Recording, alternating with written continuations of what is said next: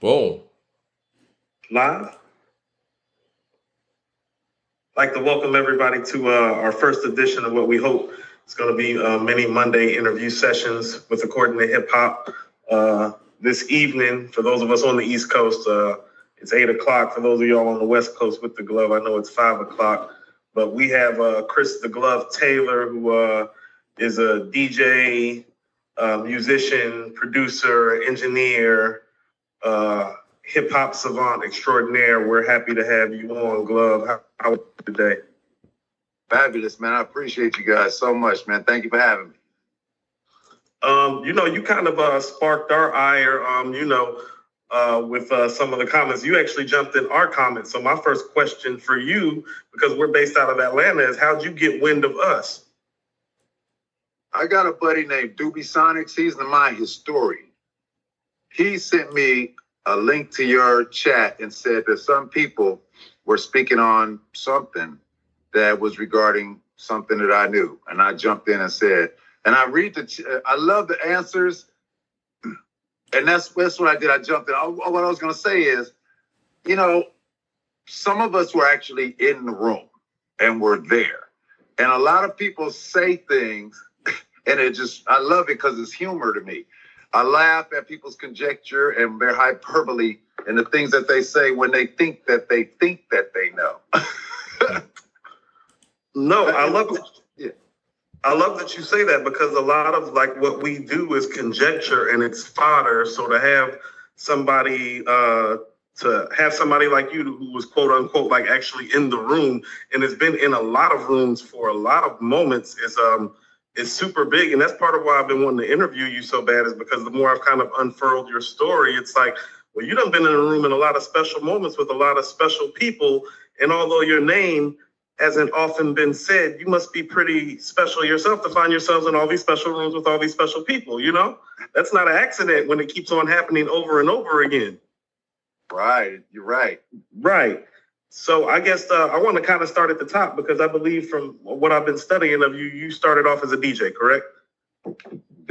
Well, yes. I learned how to play the organ first as a child, that thing.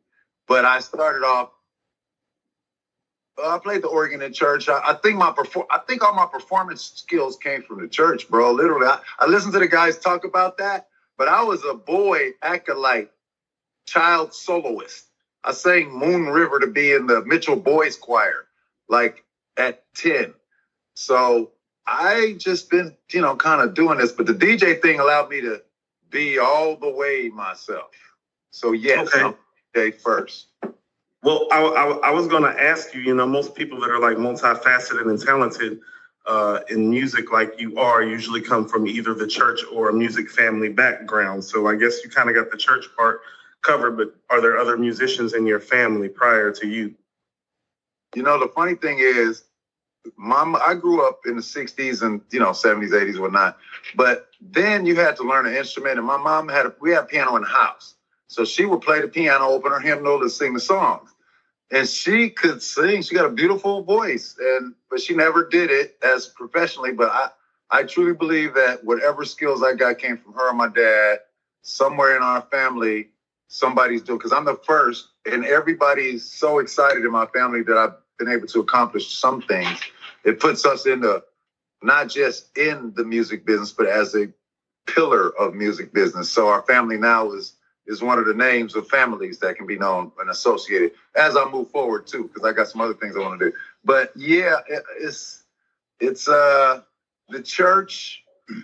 Because I learned that organ and I played the church, but it's another sidebar. In high school, I was in a marching band, okay? So we had the baddest marching band in the country damn near the year before I got there. When I got there, everybody graduated. It's 30 people left. So now we're this tiny band with all these big names. So we show up, and so we had to do something fly. We didn't have enough trumpets to play melodies. So I played the organ. So I learned how to play the piano and Fender Rhodes. Pianos in my house. They're different instruments. So I learned how to play the Rhodes, and I would play the Rhodes. We would play hot songs. Since we could play the Rhodes, we got Shame and, Juicy Fruit. We playing all these songs because I can play them. And they sound like the record at the football games. And they used to roll me out on a platform. And I never really thought about that until the last couple of years. I was actually on stage in high school football games. Like, that's a trip. Yeah. So, yeah, that's where the from. No. Absolutely. That actually, where did you go? Now, you're from West LA? Are you from West LA? Yeah. So I'm from actually South and then West LA. I went to Inglewood High School. Well, that's what I was going to ask you. Where'd you go to high school? You went to Inglewood. Okay. Where did your nickname, The Glove, come from? Okay, so after I graduated from high school, 1979, I graduated. I went to college to be an aeronautical engineer. That's another thing I laugh about. When people say, well, you know, you're not a rocket scientist, I just laugh because they're not in the room and they don't know that I went to college for rocket science. So I dropped out, though, because I wanted to make the space shuttle, and it took off in October or sometime during that year. It took off, screwed me all up. So I quit school. And in like 1980, the mindset, I was walking out on the street, epiphany, be a DJ, came from inside. I said I wanted to be the best at something. DJ comes up. Now, in 1980, ain't no DJs. There's only Grandmaster Flash that I've heard of. Right. So I hadn't even really heard of him at that point, just not the scratching part, but the rapper's delight in the message part, or whatever the songs came before. I think it was whatever their first song was. It was before the message and all that. They had some mixtape stuff. So I didn't hear any of those things until once I got involved into hip hop. So at this moment, 1980, I started learning how to DJ. I have to learn how to put the equipment together, figure out what a turntable is as opposed to a record player, as opposed to that thing in my mama's house that played records. That's furniture. Like, Right. no YouTube. There's no Right. There's no film school, music school, none of the above. There's not even terms for what we're trying to do. Like those terms, loop, sample, chop, those are our terms. We made those They don't up. even really exist yet then, do they?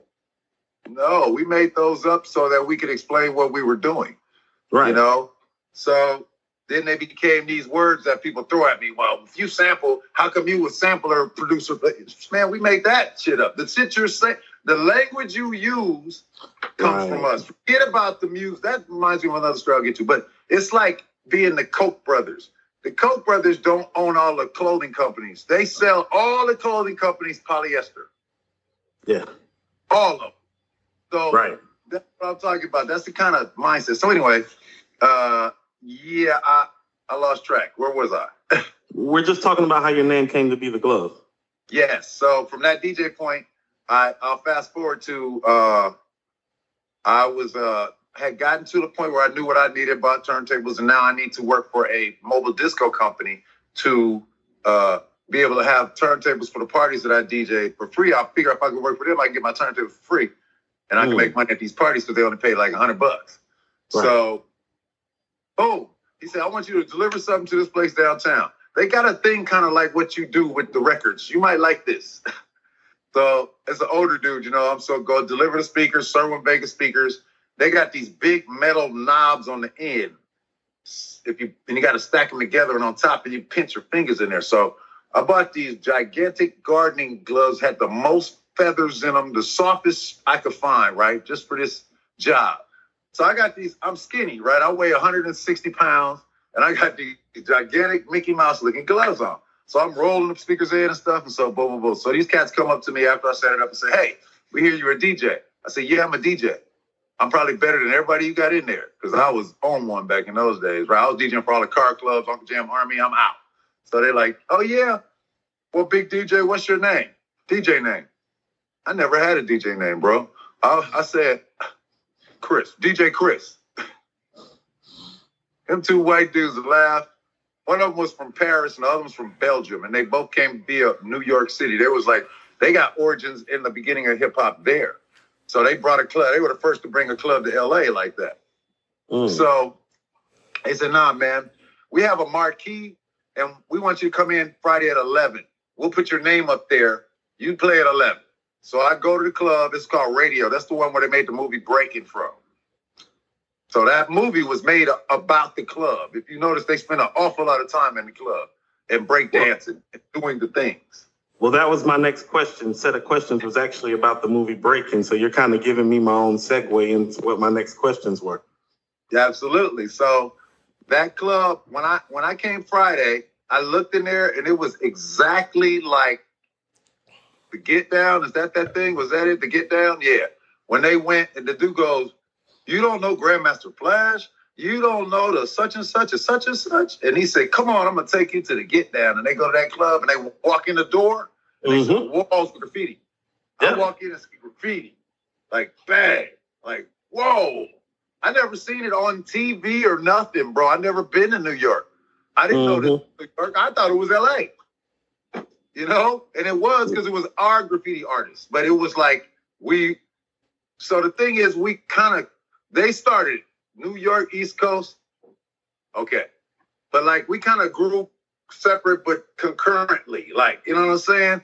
Like stuff spawned here that just spawned here. Like this graffiti movement we got out here. These dudes grab spray cans and start getting it in. We got breakdancers. Some came from New York. But there was and we do pop locking. So that was our thing. And then the whole locking, the older goofy lock thing, that was cool too. But so I go to the thing. The marquee says 11 p.m. The Glove. I said, that must be me. And that's how I got and that's how you got your name. So they told me their name because of the big ass gloves. Because of the big mitts that you bought in. No, that's an awesome story. And that takes me to my next thing. So as a child and always a young hip hop lover, you know, my young mind was always under the assumption that because of the graffiti and the dancing that Breaking was an East Coast based movie. And, you know, to my surprise, finding out as a grown man that Breaking is based, you know, in the West Coast, obviously in this club that you've DJ'd at, but you're actually in Breaking. How did that happen? Or I'm assuming being in this club is how it happened. So I'll explain. This club, Radio, not Radiotron. I'll explain the two. The club was called Radio. And it was supposed to be that in the movie, but there was a dispute. They got mad. It was some shoe flam, and they just said, my boy was graffitiing on the wall. He put Tron and a heart. And they said, that's it. So anyway, the whole thing was this club would have, it was 13 and over. They didn't sell any alcohol, but you could bring your own. And it was cool. Nobody was tripping. And so they fostered this environment where you could have Jeffrey Daniels teaching Michael Jackson how to moonwalk in the corner. And you got Sting and Miles Copeland and Madonna's up on stage. And these people are all burgeoning. You know what I'm saying? Michael is still Michael, but he about to be Michael. You know what I mean? Right. It's right before. So I started noticing the people. It's a happening. You know what a happening is, right? You can see this. A lot of people gravitate towards it. There's special types of groups. Prince is over there in the cut with some stuff on. I see you. So I'm the DJ, right? So I see these people. So they come to see me. So I'm like, oh, I'm the star. I'm the DJ of the superstars. Like they come and see me. I don't have regular people who don't see me. These people are who comes to see me. And Eddie Murphy and you know what I mean? These people are in the crowd all the time. So producers. So what happened was, as that happening grew, the line grew. And so there was a magazine here in LA. We had the Los Angeles Times, like you guys got the New York Times. We had a section called Calendar back in the 80s and 90s. And the calendar section was the most important piece. It's over 4 million people look at the calendar every Sunday. And we was the cover story of the calendar, Radio, the club, blah, blah, blah, East Coast in LA. The next week, we had 1 million people every week at that club, all lined up outside, like 4 people deep around the corner. I mean, we couldn't put them all in ever. So the producers saw this. They used to come to the club. Goober Peters or whoever, those guys that produced the Golden Globus, they used to come to the club and they saw the whole thing. So when they went to make the film, they came to the club and pitched it to the owners, and he was like, okay, we want this. And so we had done a documentary called Breaking and Entering. So they we were the only game in town with breakdancing. It was nowhere else that was being done. So they wanted to keep it as realistic as possible because they saw it was happening, and they let us They said, you are the DJ. So I played myself. Ice-T was the MC. He played himself. That was a real club.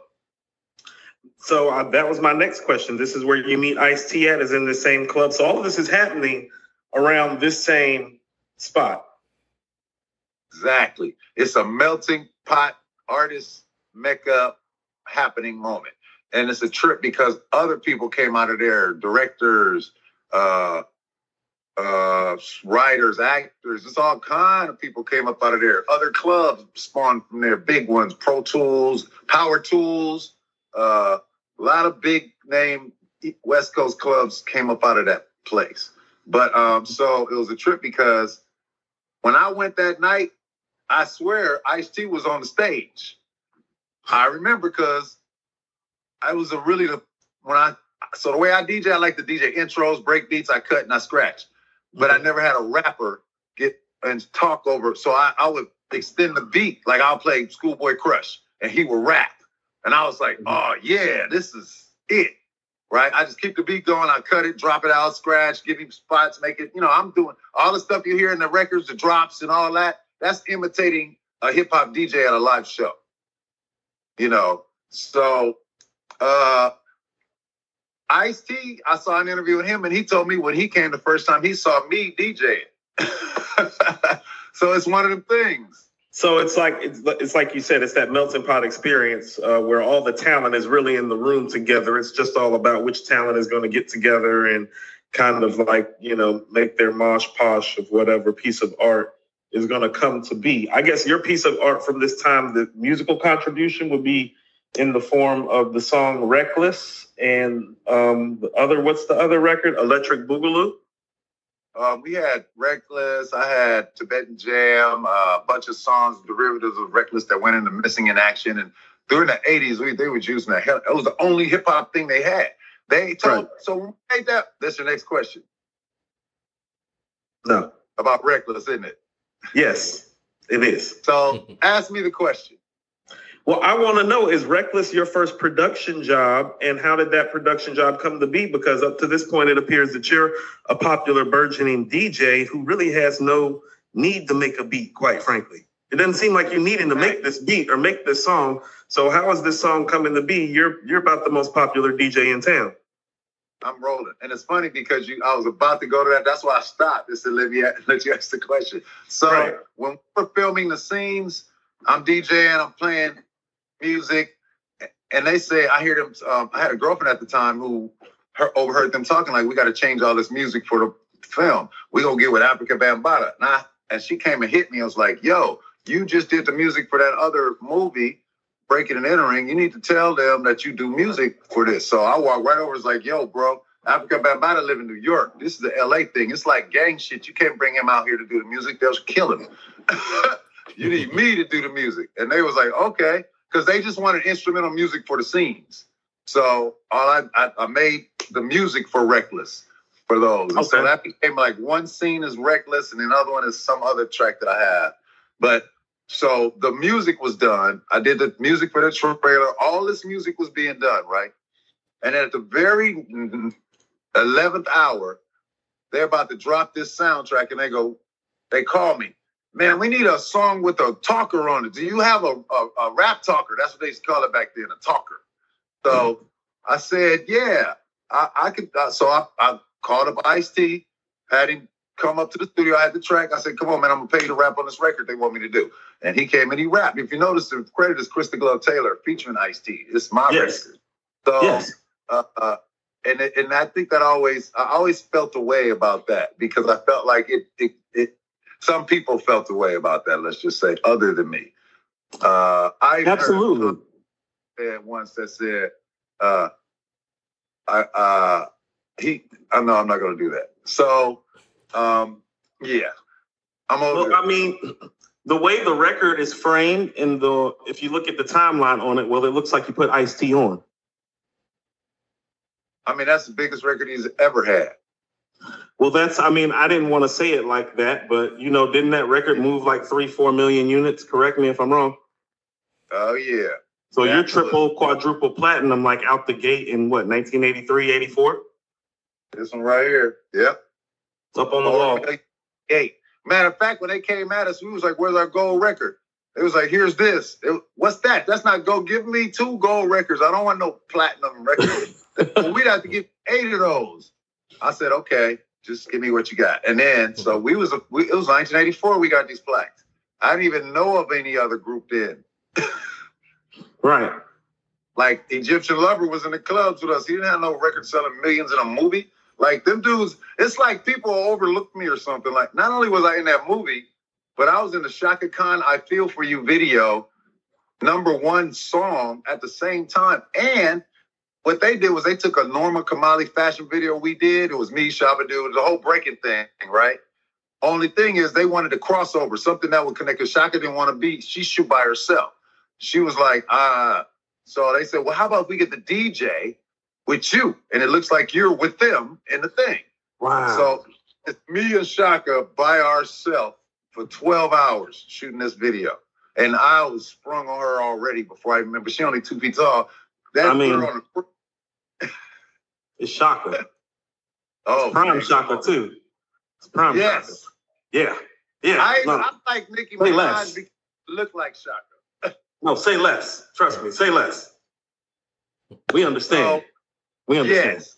Yes. So I had that going, so you know what I'm saying? Being the DJ and being the MC are just 2 different worlds, bro. They DJ, producer, I got all this going, the money, all of it, but they want the guy who got the microphone. Right. I guess because he could say their name. Because that's what he did for me.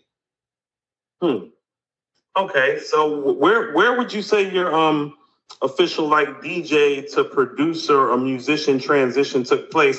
Because I know that you were, obviously you're notably known for your contributions to a lot of Dr. Dre's work and for being with him for a duration of some years, and we're going to get to that shortly. But there was a time before you met with Dre and after breaking, and can you tell me what that time was like for you and what you were into? Oh, yeah. Okay, so after breaking around, so Chaka Khan in the video, right? A friend of mine, Lo Silas Jr., was an executive at MCA Records, and he signed Bobby Brown. So he wanted I used to be scratching and learning about just the business being with Lou. I beat on records. Quincy Jones had me, I worked with him when he had his Quest project. I was in there doing turntablism on a Patty Austin record. That's where I met Bruce Swedien, and it's actually a funny story because me and Q sat most of the day. It was the first time someone had tried to sync 2 digital machines together, this guy. So he's doing that, and the machines, they don't sync up. So the engineer getting paid by the hour, right? So click. You feeling me? Yep. He's like, man, I'm just counting the money, man. Stop it and make right. That was the moment, So these were Sony machines. These were the prototypes. So I was in there with him doing that. Like you said, I did some scratching with Weird Al Yankovic, and oh wow, I was. So you literally watched stuff go digital. Yeah, those were the first. Yeah, like you watched it go from analog to digital. Yeah. Oh yeah, we kind of made that happen. So check this out. I was in an alpha tester group for Pro Tools. It went from Sound Tools to Pro Tools for the movie Space Jam. That's what Pro Tools was for. Most people don't know that. They think that it was just some shit that was made for DJs, for producers to be hot. No. Right. Most of it made to serve they need a function. We need to put music and the visual together so we can make it. What can we do? We need to digitally take this because we were part of that digital DAC players. Yeah. I watched, CD burners in the studio before that. So look, I was talking about sampling. So the way that, for instance, on the Chaka Khan, Chaka Khan, everybody would imagine that was a sampler because that's what they do today. No, that was an MXR digital delay. It would capture the voice exactly how you put it in. Right. So and it had a little white button on it. And so he was like, Chaka Khan. You just hit the button over and over. Yeah, you had to do that manually. That's a manual job. Right. Yeah. Then you got to edit it so it fits on beat. Like if you miss one, you cut the tape to make it be right. Or add fit. You got to be crafty. Right. I'm about to say you either have to cut tape or add tape, correct? Correct. And so people are made. We used to do. That's why we like. I just realized today when I was playing my show. You know, when you hear music drag, like, me and the Egyptian Lover started that. That turned.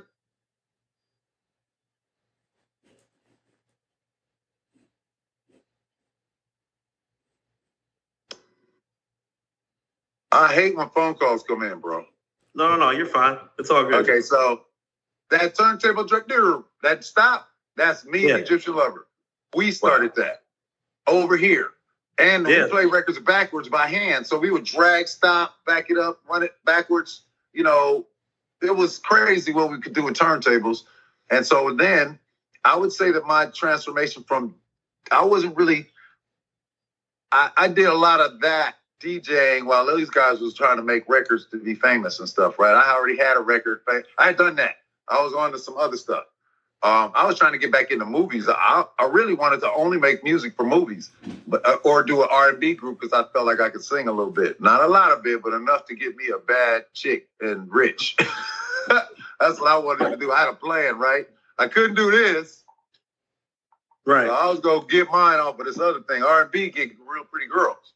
So I used to tell Ice and them, they want me to be doing on these tours and all. I mean, nah, man, I'm not doing that rap shit, bro. That's not it. Them chicks was ugly.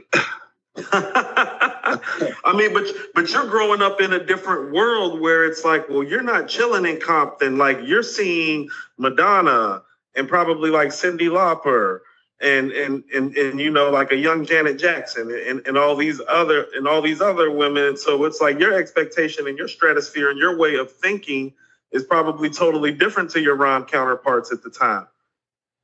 Absolutely, bro. I was like I DJ'd a party for that aforementioned Miles Copeland. Okay, so there's IRS Records, The Police, and it was Sting's group is The Police, FBI right? Management.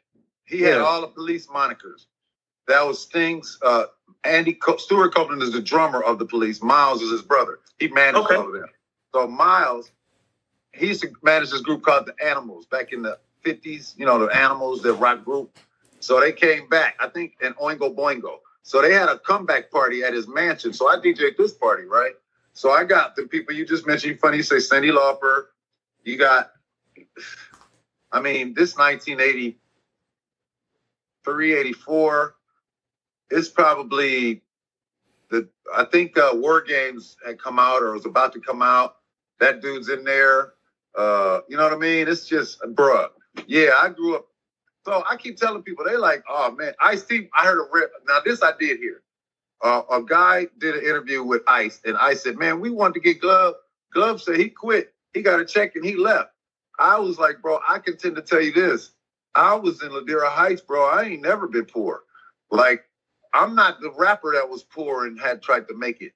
You know what I'm saying? It was like, I did that because my parents, so I grew up, any business idea I had, they was on it. Whatever it was, they support you. See, so I grew up with them parents. So yeah, and I was trying to get money, but it wasn't because I was broke. I wanted to get my own money. So I don't have that same story. Now I did run away from home and sleep in my car and all that BS, but it was all on me. It wasn't because I couldn't have came back to La Cienega and been home.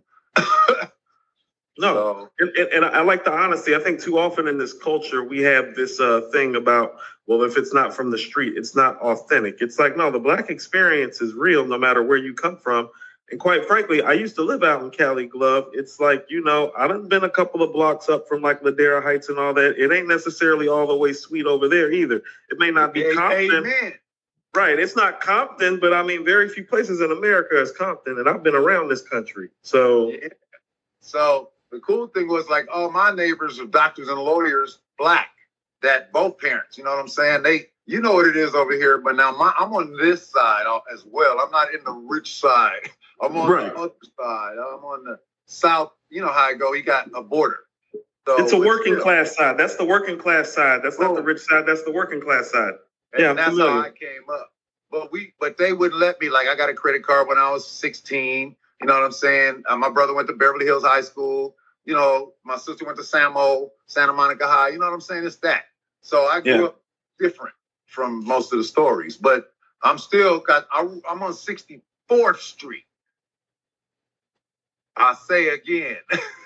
Right. No. A group from these 60 streets that you may have heard of. Yeah, no. I'm familiar with the area and the territory. Like I said, like that ain't no. How about this? Like, as an out of towner and somebody that's from Atlanta that lived there, it's like, well, that still ain't nowhere where I could just pull up on out of state tags and be like, what up? Like, it's sweet. Yeah. Right. Hey, I stayed in Buckhead last month in October, and I found out that it ain't sweet over there either. I mean, every major city that has metropolitan area is going to have pockets and corners where it's like, I'm better off navigating somewhere else because it's not my corner. Exactly, man. So, yeah, that's what got me. But this whole Crenshaw Sloss in my neighborhood, the whole thing, that what you heard on them records I was here. And so that's what drew them kind of. They met people too that was over there, but I'm right here. I'm like the pivotal point of that. But that's another story. So we were into, I was into the R&B movement and trying to get that going. And I was DJing at the biggest clubs in LA, the private ones and the really big ones. I DJed it's like the Tunnel, Paradise 24. I did that for 6 years. I'm the closer. So like all the artists come through there and I'm still a DJ, bro. I'm not trying to be an artist. I'm helping blow up artists, right? I'm not trying to even produce them because I'm a DJ. Yeah. Like, you don't need to produce them. Right. That's a producer. I'm a DJ. I make money DJing. I get in movies DJing. I can get in videos. I can do everything they can do as a DJ. So I'm not trying to be all that other stuff at the time. And then that's when I meet Dr. Dre.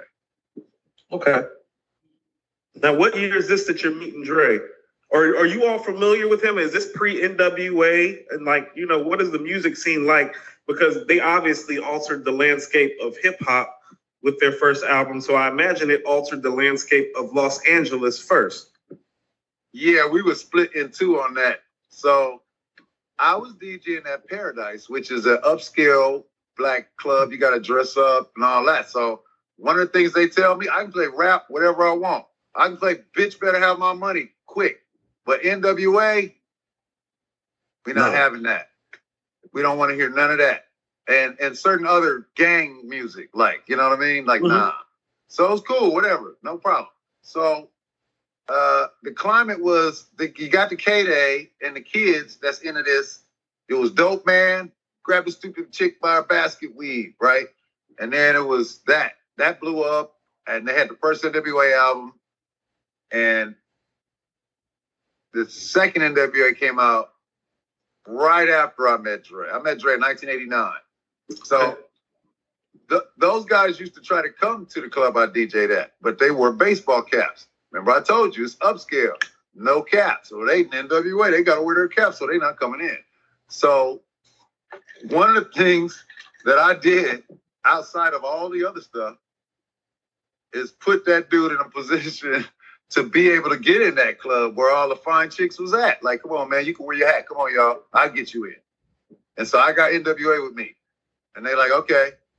And they can come in with their hats. And they can be what they are. Because they celebrities. That's part of their uniform. Let them have a hat. But it took me to be able to. So now that I'm hanging with Dre, it's come with me. And they know I'm the celebrity, bro, at the club. And he's not.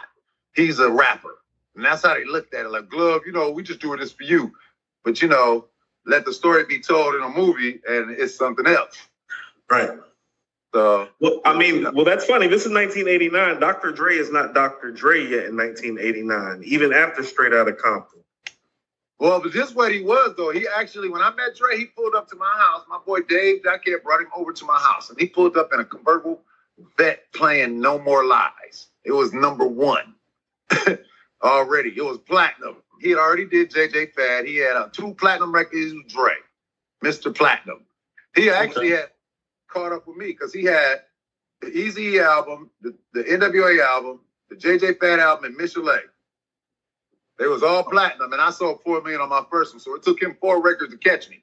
So now, I guess, he told me a story, too, that I did not know. He said, man, in 1984, I came and watched you DJ. I came to see you DJ. And I was like, he told me this about a year ago. I didn't know this the whole time I was working with him, bro. So he's like, always, you scouted me out. Yeah, I'm about to say, well, he's always, Mike and I talk on the show that he, his eye for talent is one of his monikers, and so you appear to be the first person he scouted out. Bro, what you just said, you just changed my whole perspective of my life. I have some notes, and I'll tell you what my thoughts are about you right quick, and then we can kind of go to the next phase, like with Dre. And this kind of concerns him. You know, he is often looked at in hip hop regards as our Quincy Jones. Well, you know, Quincy Jones played with like a lot of great bands and like a lot of great band leaders. But it's like, well, you would be, if he's Quincy, well, you're his greatest band leader. And I think the first one to help him really kick the band off, actually, because you've actually stayed the duration. Like, I don't think there's anybody else that's involved with the Chronic and Doggy Style on the production side that's involved with 2001 and involved with Exhibit's album and involved with the Firm album and involved with the Aftermath album. So you've obviously been an integral part of his success.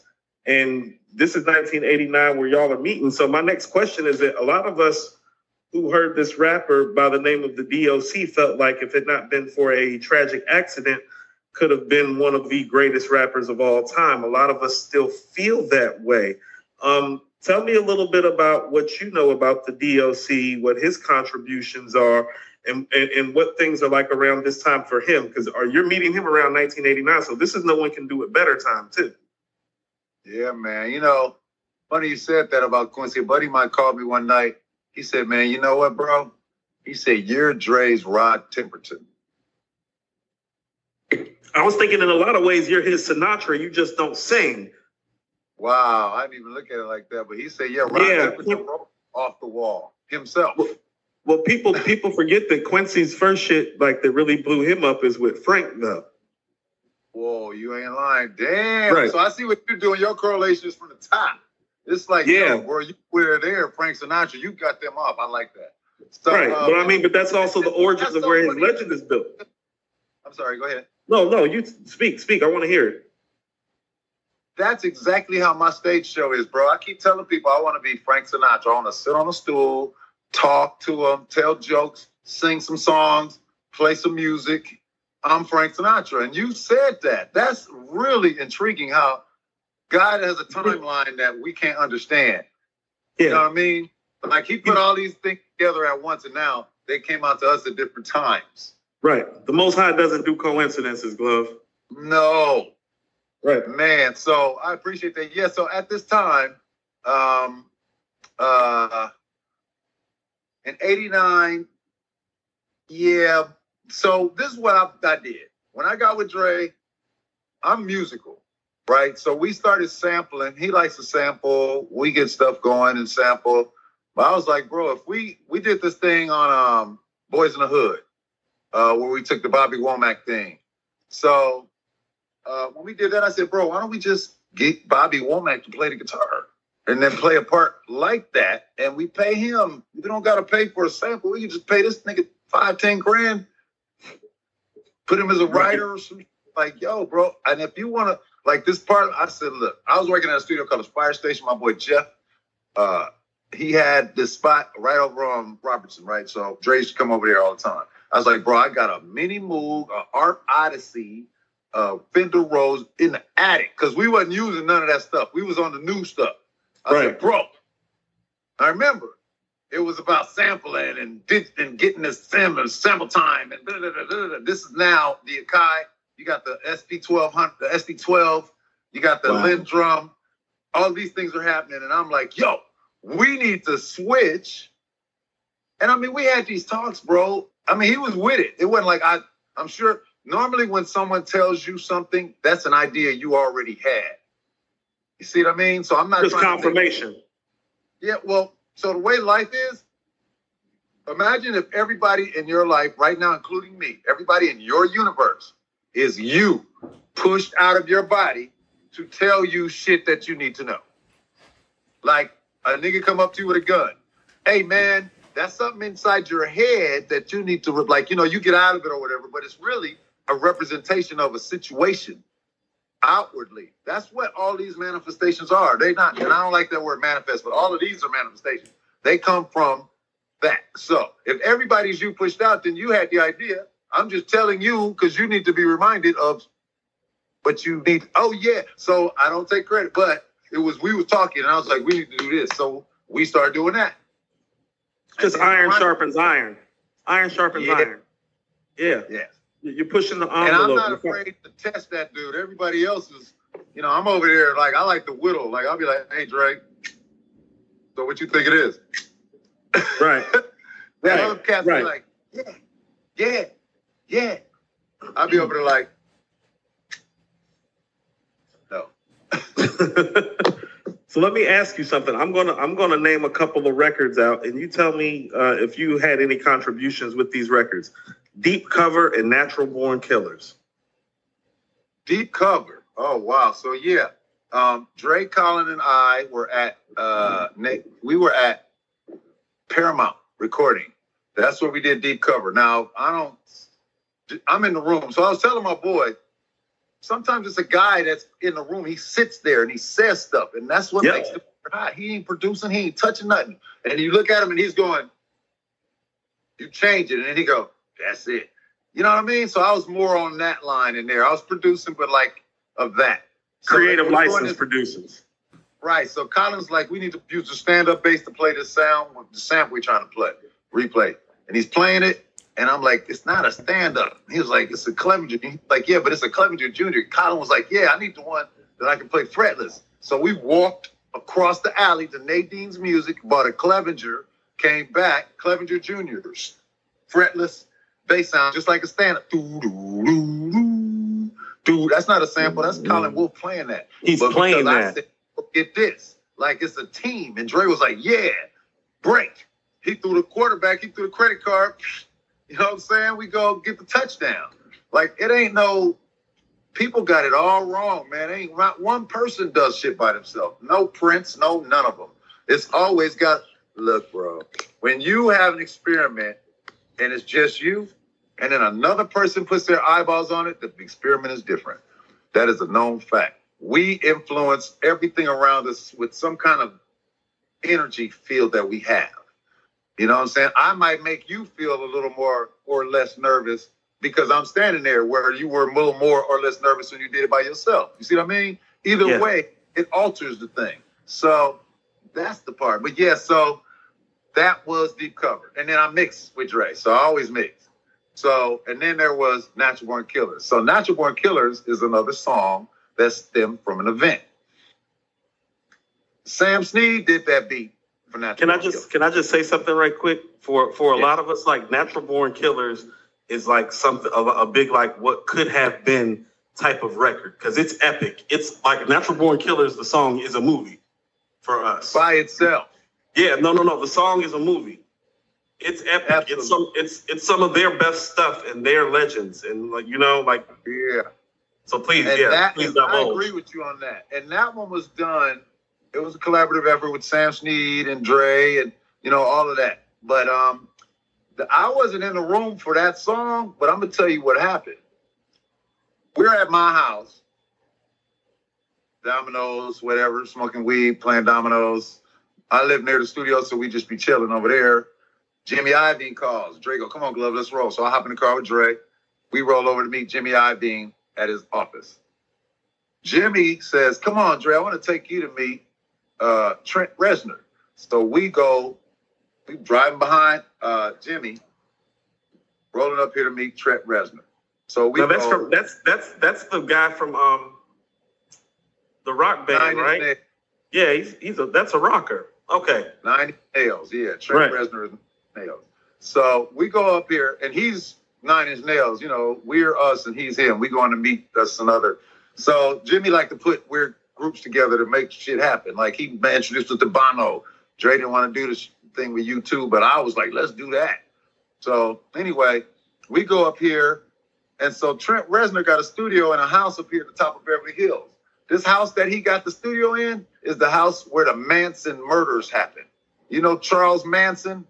Yes, unfortunately. Okay, so they killed 6 or 7 people in this house. So this dude, he's in the house, the Manson murder house. He rented out, and he's in the living room, right? So now, mind you, I'm one of those LA dudes. I know the lore of LA. Like, I'm like, dude, this Cielo Drive, this that house? Yo.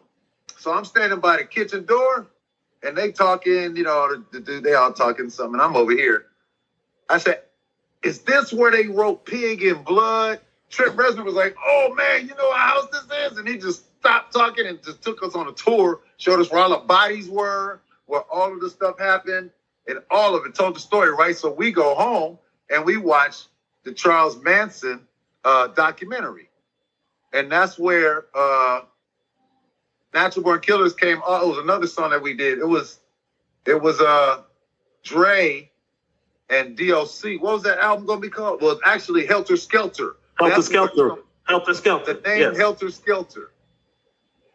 And from Helter Skelter, that was Dre's album going to be called, right? Yeah. But Doc went and made an album called Helter Skelter, but anyway, Natural Born Killers were made for Helter Skelter, not for the movie. Wow. So how did it end up on the Murder Was the Case soundtrack? It was just like... Natural Born Killers wasn't on the Murder Was the Case soundtrack. Was it? No, you're right, it wasn't. That's my fault. Yeah. I was like, bro, I'm in a Mandela effect if that's true. Murder Was a Case, because I could tell you where I was living. Because that was like at a park around the corner from my apartment. Like so I got this thing I tell people, like, there's a lot of pictures that are famous that you see of Dre and Snoop standing there, and I'm actually standing next to them, but I'm cut out of the picture. Like, a lot of them. Really? And one picture I see, he got on I stepped to the side and gave him my vest to wear. And it's now a popular vest with a Carhartt hat and a tan vest. That's my vest.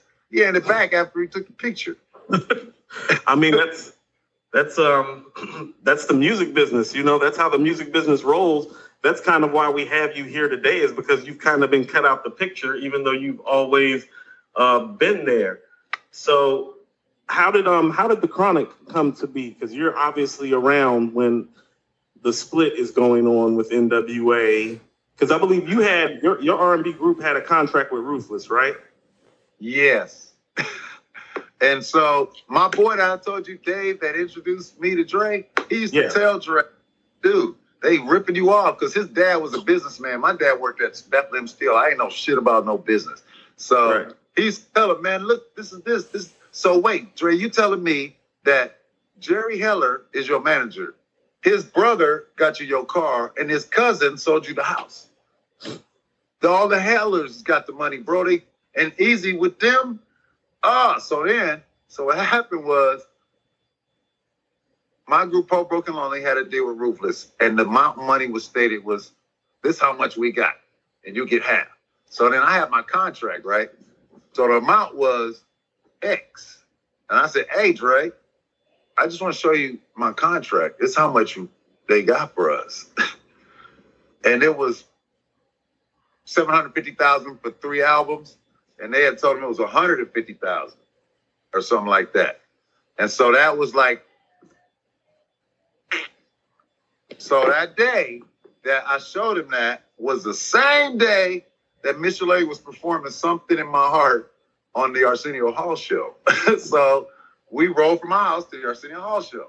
So it's like me, Dre, Easy, Mike Lynn, Ruben. It's my group, Poe Broken Lonely, and the label is taking us to see the show.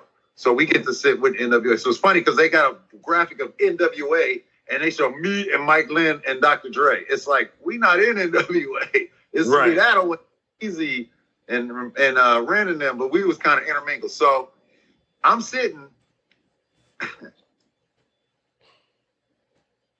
here, Dre sitting here, Easy sitting there.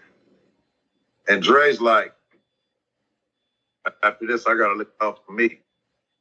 That's what kind of happened right at the Arsenio. He was like, fuck this, you lied, blah, blah, blah. Boom. So at the show?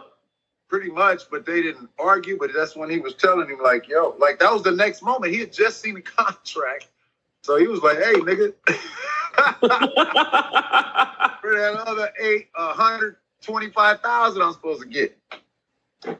This dude, hey, quick story. One time, around the same time, actually before the murder case, me and Dre are out at the my boy's house, and it's kind of cool. We out by the pool about this time of year or something. So my boy Colin again, he go to get a jacket. Drake, I got a jacket in the trunk. Colin grabbed the jacket, put the jacket on. It's cold. Colin put his hand in the pocket. Boom. Hey, Dre. He said, hey, Dre. It's a check. Dre said, give me that. $80,000, right? I've been looking for that. Colin put his hand in the right hand pocket. $120,000 check. He's like, give me that. I guess he had got these checks, put them in his pocket in the jacket, and put it in the trunk for like a month. It was like a month old or something. It was hilarious. Wow. 500 convertible the next day. I bet. So after the break off, I mean, so how does the Chronic come to be? Because, you know, stylistically in about a year and a half time, the sounds and what he's using on Niggas for Life, and even No One Can Do It Better, the sounds on the Chronic are totally different. So, I mean, you're there for that transformation, and that transformation transformed hip hop. So tell me where the whole G-Funk and all of that is just coming from with the change. Because it went from like, for us, like watching it from the outside within, it's like what Dre is doing production wise early on with NWA is like Public Enemy West, you know? Exactly. And so stylistically, the Chronic is such a departure from that. And so how did that departure take place? No more the noise. What was that called? They called Bring the Noise. Welcome to the Terror Dome. Like, yeah, Dre was making records. What you talking about? What they call them? They had a name. The Bomb Squad. What Bomb Squad. Yeah, I'm about to say Mike B's in the cut. Yeah. Bomb Squad. Yeah, they had noise. That was their whole thing. Noise. Yeah. Bring the noise. It didn't have to be melodic. That's a theory. So make it just abstract. They were trying to make that rock. So rock music makes you vibrate a certain way, and hip hop makes you vibrate a certain way. Mm-hmm. You know what I'm saying? So they were trying to get that vibration from the rock. That's why it's like they a rock band, bro. Mm-hmm. I've never thought of it that way. Listen to them, man. They got the Flavor Flavors. It's a rock band, bro. Look at them. They was all white dudes with guitars and shit. You'd be like, they bad. No, that's fascinating perspective. And Chuck D is the front man. He's not a rapper. He's a front man. He's an awesome front man. He got bars. He got bars. Okay. He probably doesn't consider himself a rapper. He's more of an orator. I mean, he's some of everything. I mean, I think definitely you hear his influence. I mean, you hear his influence in some of your greatest West Coast MCs, Tupac and Ice Cube. You hear him in them. Yeah. All day. All of them. Yeah. No, to a degree. Definitely. Too. Yep. Some Chuck D. He'll throw that shit in, but Snoop got that draw. But yeah, man, so the thing that happened was just a conversion of, I'm going to tell you what I think, too. Be honest with you. So after we linked up with Snoop, like we was working on music already, but Snoop was right there at the beginning. And then the weed came in the room. Like it was always weed in the room. I wasn't smoking, Dre wasn't smoking, but it was just there. And I think that just made us, we love Parliament, and maybe we was just listening to, dude, first was G-Thang, after Deep Cover was G-Thang. And wow. G-Thang, I wasn't there for that one either. Hold on. So the first two records that they made together were Deep Cover and Nothing But a G-Thing? And we had another one that ended up being what was that other song? But anyway, yeah, that was pretty much, because remember we did that. So you guys got to know, we make a song every day, maybe two. And so we got like 20 songs, and then Deep Cover comes. You know what I'm saying? Like, right. And then like that verse from that thing, whatever they do, I don't know. But when the right beat pop, then it's on. And that's the same beat, like that Deep Cover got the same breakbeat I used in Stranded on Death Row. It's the same breakbeat. It's just faster. Well, that was my next. Well, I was going to ask you about your contributions to the Chronic, as everybody knows is Stranded on Death Row. So how did that come to be for you? but you kind of just explained. Yeah, I'm in the studio with Dre every day, and we working, whatever I'm doing. I don't know if it's playing a keyboard, doing something, playing the bass, whatever it is, mixing, engineering thing. And he's like, man, I want you to get a track on this album. And I'm like, okay. He's like, I want you to do this. He said, I want you to sample this, take this, and put this on it. I said, okay. So I went to the house. I made the beat. I put the loop. I did the thing. And I put it all together. But, I got a way of doing it. Like, he said what he wanted, but he didn't expect me to come back with that shit. Right. Because he didn't change it. Like, he would get stuff, and we change it, even records. It's Dre Day is Aqua Boogie and, it's Aqua Boogie. Dre Day is Aqua Boogie. But it's like two versions, the original and the remix. It's two different bass lines. So we did that. We did the original Dre Day, which I didn't play on, and then the remix, which I played on, and I did the bass line with the bubble, bubble, bubble, bubble. When we went to the second half of the remix of Aqua Boogie. See, so it changes in the middle, and the bass line changed 2 songs, Aqua Boogie. So if you go listen to Aqua Boogie, you'll hear both Dre Days. Wow. So we just started using in Parliament and some of them other ones, Data Niggas took over, Rat-a-tat-tat. I'm in there, but they were like fully formed. I'm mixing and hearing them and, those songs. But did you know what you all were making? Like, so when you're sitting up here and you're mixing these tracks and you're seeing Daz and Corrupt and Warren G and Snoop, of course, is everybody feeling what's going on? Michael Jackson used to have this thing where, like, somebody asked him, it's like, hey, did you know you were making Off the Wall and Thriller? And he was like, yeah. Like, I knew I was making that shit. Like, that's what's up. Like, did you know that? Like, when you're in there, did everybody, like, kind of know what was going on? And everybody's like, we got next. Like, this is going on.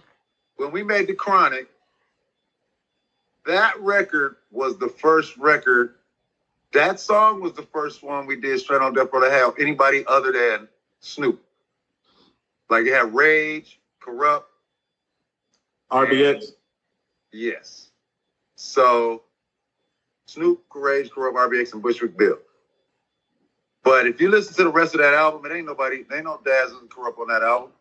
Not on The Chronic. Like, Snoop. It's Dre and Snoop. But right. You got what's the song we got? Bitches Ain't Shit, I think. I got something else, but you don't hear it. You hear them on Snoop's album, Doggy Style. You hear those guys. So that was the second part. That question you asked applies to that one. When we did the first one, it was me, Dre, it was all the musicians, and then one really rapper. Yeah, we knew we was making that. We knew we don't listen to the radio. We make the music for the radio. So there's no point in listening to it because we make the music. It's like, you know what I mean? Like, so we don't do that. And I'm a DJ. We're DJ. So we know music. When we hear it, I'm a very successful DJ. You know what so the part about back up to the DJ. So part of my thing I didn't tell you was when I first started DJing, I became what's called a Billboard reporter. So a Billboard reporter, there was only 2 in every city in 50 cities in the United States. And LA, New York, and Chicago was the hottest spots. So what I had to do was give my top 20 what I was playing in the club every week. When the record companies get the list of who's a Billboard reporter, so this is, like you said, I was a DJ, bro. I had so many records. I had to call the record companies and tell them to only call me on Wednesday between 9 and 12. That's it. My mama told me, she said, you tell them to call you at a time because they keep calling my phone. You had a landline, right? My mama, right? I'm 20. So I had to tell them that. So the record companies, they said, okay. And then I had to tip, dude, every Christmas I had to tip the damn delivery people because they came to my house every day with records. I had to give them $50. I was like, Mom, I got to give them $50 for Christmas? Yeah, they come here every day. I'm tipping DHL, FedEx, UPS, and there was another one. I'm 200 short because of this. But the Billboard reporter is what established me as one of the hottest DJs around. So I break records. That's what I'm known for. I can listen to a stack of records and say, this one, bang, and the crowd go.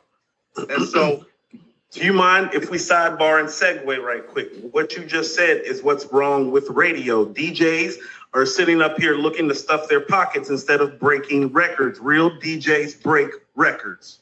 Break records, bro. That's your job as a DJ, is to break the record. You're supposed to have the ear before everybody else has the ear. You tell us what's hot. You make the motion happen. Bro, I'll take it another step. I'm going to be playing it, and they're going to be wondering what it is. Right. That's how it's supposed to be. What is that? What did he just cut on? Right. What the fuck is that? That doesn't exist anymore. I have both white labels. I never marked anything off on my shit, but it was white label, test pressing. You know what I'm saying? I write the name Cameo. I don't know what song. Wow. I just want to be test pressing. You know what I'm saying? Like, man, I'm a DJ, bro. They can't see me. None of them. I'm going to have a DJ show.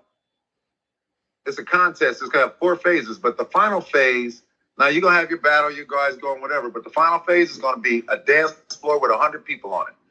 And if anybody walks each person to the point, when you lose a person, you lose a point. And if you go below 50, you can lose the competition if you win all the other 3 segments. Like, and I'm going to add a funny part where the promoter comes and sweats you. Like, bro, these dudes be in these DJ competitions like it's fucking sweet. Like, yeah, man, I'm DJing. Yeah. Light it up. Dude, if it ain't nobody dance, you got to make them stop dancing. We need to show some drinks. Remember those? That's the promoter. Yeah. The promoter got to come in. What if the promoter telling you the numbers looking low, we're going to cut 200, 300, 400, 500 out your cut because it's looking light up in here tonight?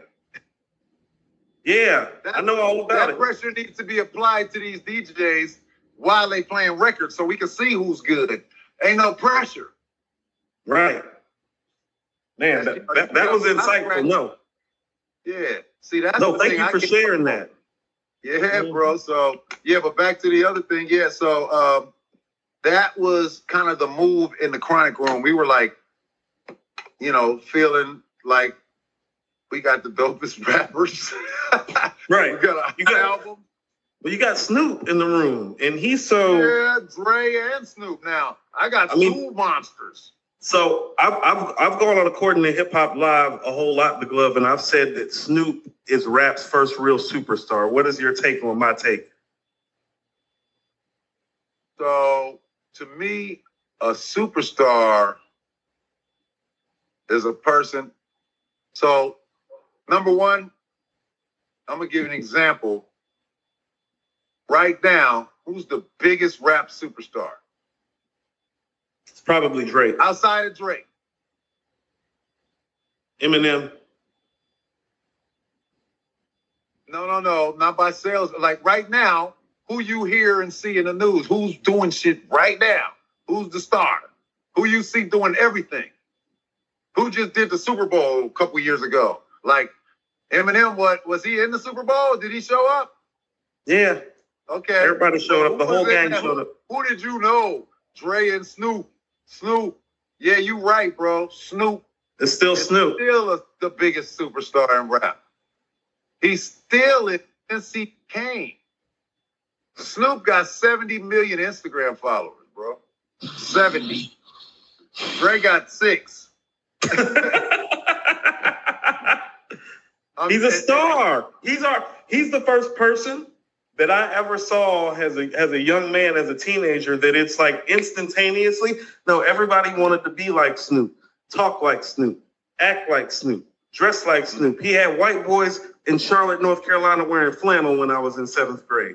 I watched that shit happen. I saw that a few times. I saw that with Curtis Blow.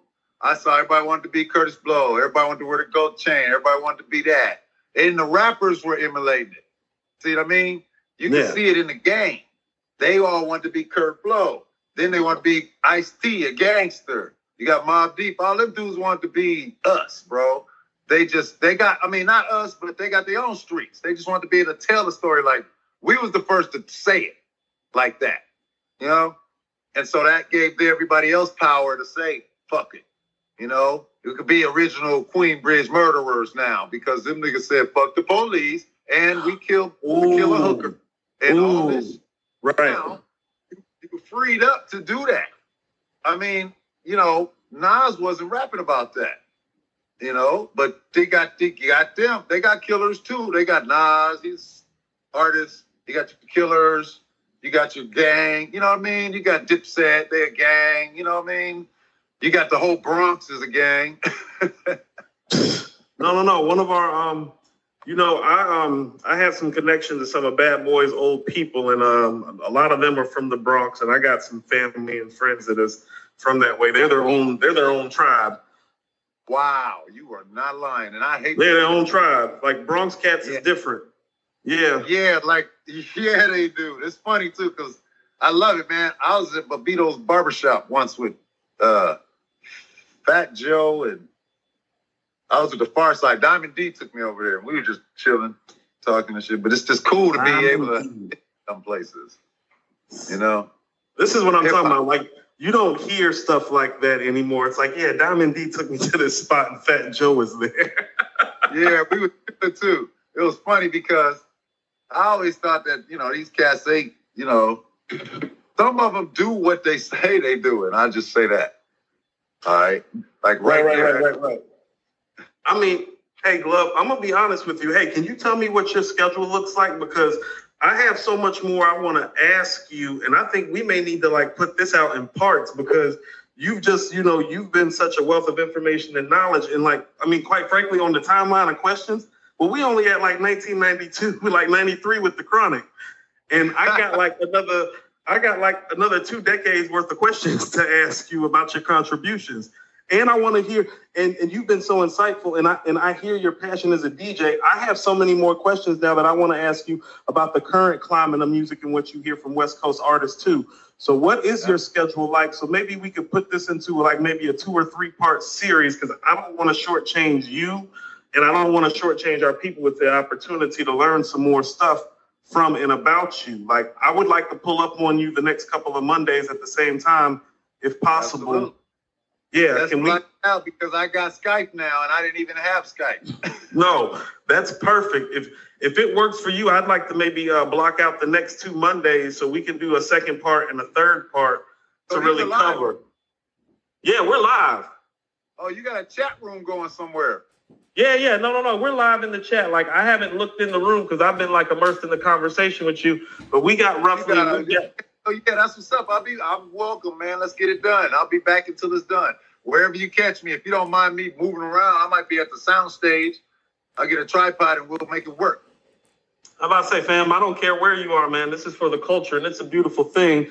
I wanna briefly talk some doggy style before we get out of here. I think that's kind of a great place to end. So after the massive success that is the Chronic, you know, can I ask, so the Chronic is over. Is it like immediately in go mode about doggy style? See, my questions are behind the scenes.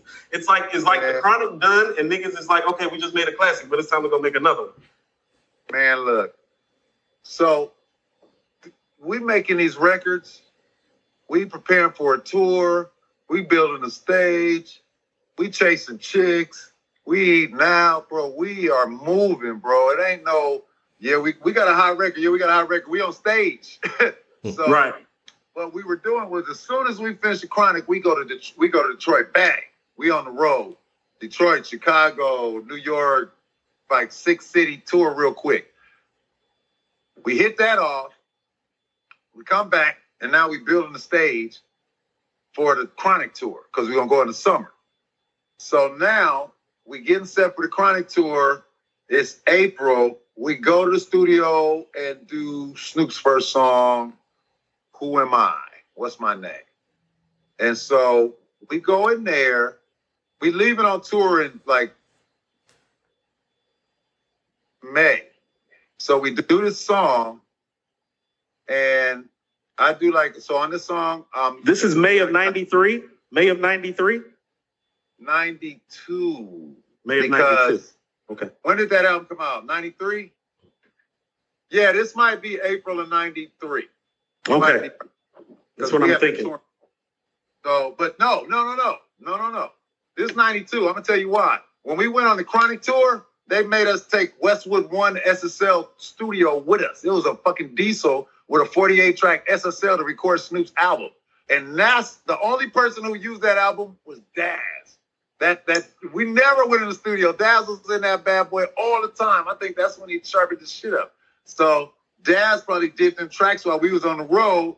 That tour got cut short in Detroit when the comedian stole a van and the cops were there, so everybody escaped out to the different cities. The tour got canceled. And then we went home and did Who Am I? As soon as we do Who Am I, we got some more dates to go out.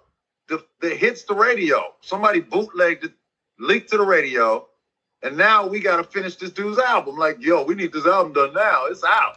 So, but like on that Who Am I record, Emmanuel Dean is playing most of the keyboards, and I'm the talk box on there. So people don't even know that. That part that goes, E-I-Y-Y-Y-Y, that dog pounds in the house. That's all me. Like, wow. So if I have been on, I'll be Nate Dogg. I'll be on stage with the mic. Like, y'all would know me if I have jumped up. That was a hit record. No, it's big. Video doing my parts. No, that record is massive. Yo. So yeah, you've literally done some of everything that needs to get done to make the record get done. Down to the talk box. Project manager, bro, got to turn it in. And it's going to be forever. So that's another thing we knew. That stuff is forever. Nah, man, mix that again. We mixed songs 5 times, 8 times. Woo! I introduced Dre to the SSL. He didn't know about that. Well, all of us used to say coming from the South that what made the West Coast stand out was the sounds that you were using, but the crispness of the mixing, the mastering, the engineering process was supreme. That was, see the difference from the Chronic, that was the SSL. It sound different. I told him, I said, you mixing where? You do that over there? Nah, man, you got to come. Remember, I brought him out of Compton, bro. I brought him to the studios, too. I showed him Can-Am Studio. I was working there. Ah, you're the Can-Am Connect. Isn't that where he made most of the stuff at? Most of the stuff went down in Can-Am, right? Most of the Death Row stuff went down in Can-Am with Tupac. We didn't go there. We worked other places. We always was in West Hollywood where the bitches was at. We was with Larrabee, Encore. We not fucking going all the way out to Reseda. Right. Nah, bro. We used to. On the 101. I was doing that because that was the dopest studio around, and it was the pricing was better. But I'd rather be here at Prince's Larrabee where Prince would be. So right. Yeah, that's the difference. I forgot that part. Yeah, I turned him on to the SSL and automation and showed him that thing, and he went crazy. I didn't teach him how to work it. He just got on it and was good. Like me. When I got on, I was like, oh, I learned about it from Motown.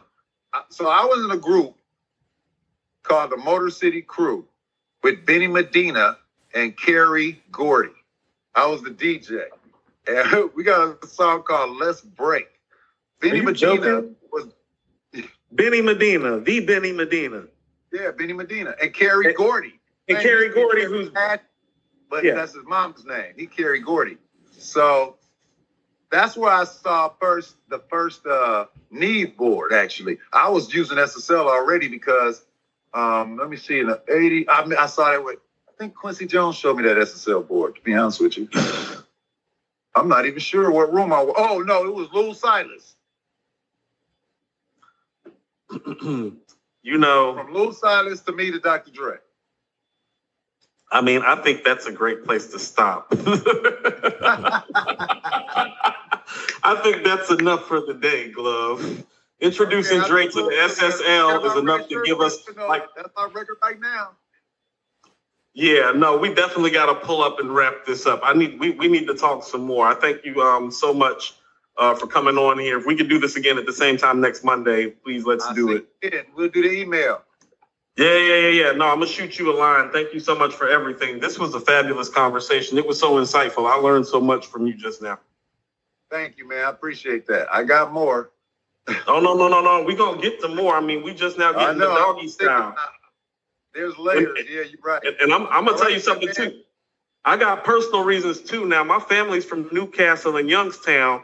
Now, y'all took all the Pittsburgh producers, Mel, Scooby, Butter, Sam. Yeah, we're going to talk about it. We're going to talk about how you took all the Pittsburgh niggas. He wouldn't have came here if I hadn't got on the phone. Dre was like, cancel that dude. He ain't coming. Get rid of his ticket. And I got on the phone with Mailman and asked him some questions. I don't want to end on Mailman, so let's end on Dre. Yeah. We'll end right there. We'll talk about it. All right, baby boy. I'll talk to y'all in a minute then. Yeah. I'm gonna shoot you an email, Glove. Appreciate you, fam. Hey, man. Love it, man. Thank you both. Of course. No, thank you, brother. Appreciate it. All right, take care, guys. I'm gonna look at that chat. Yeah. Jump in the chat.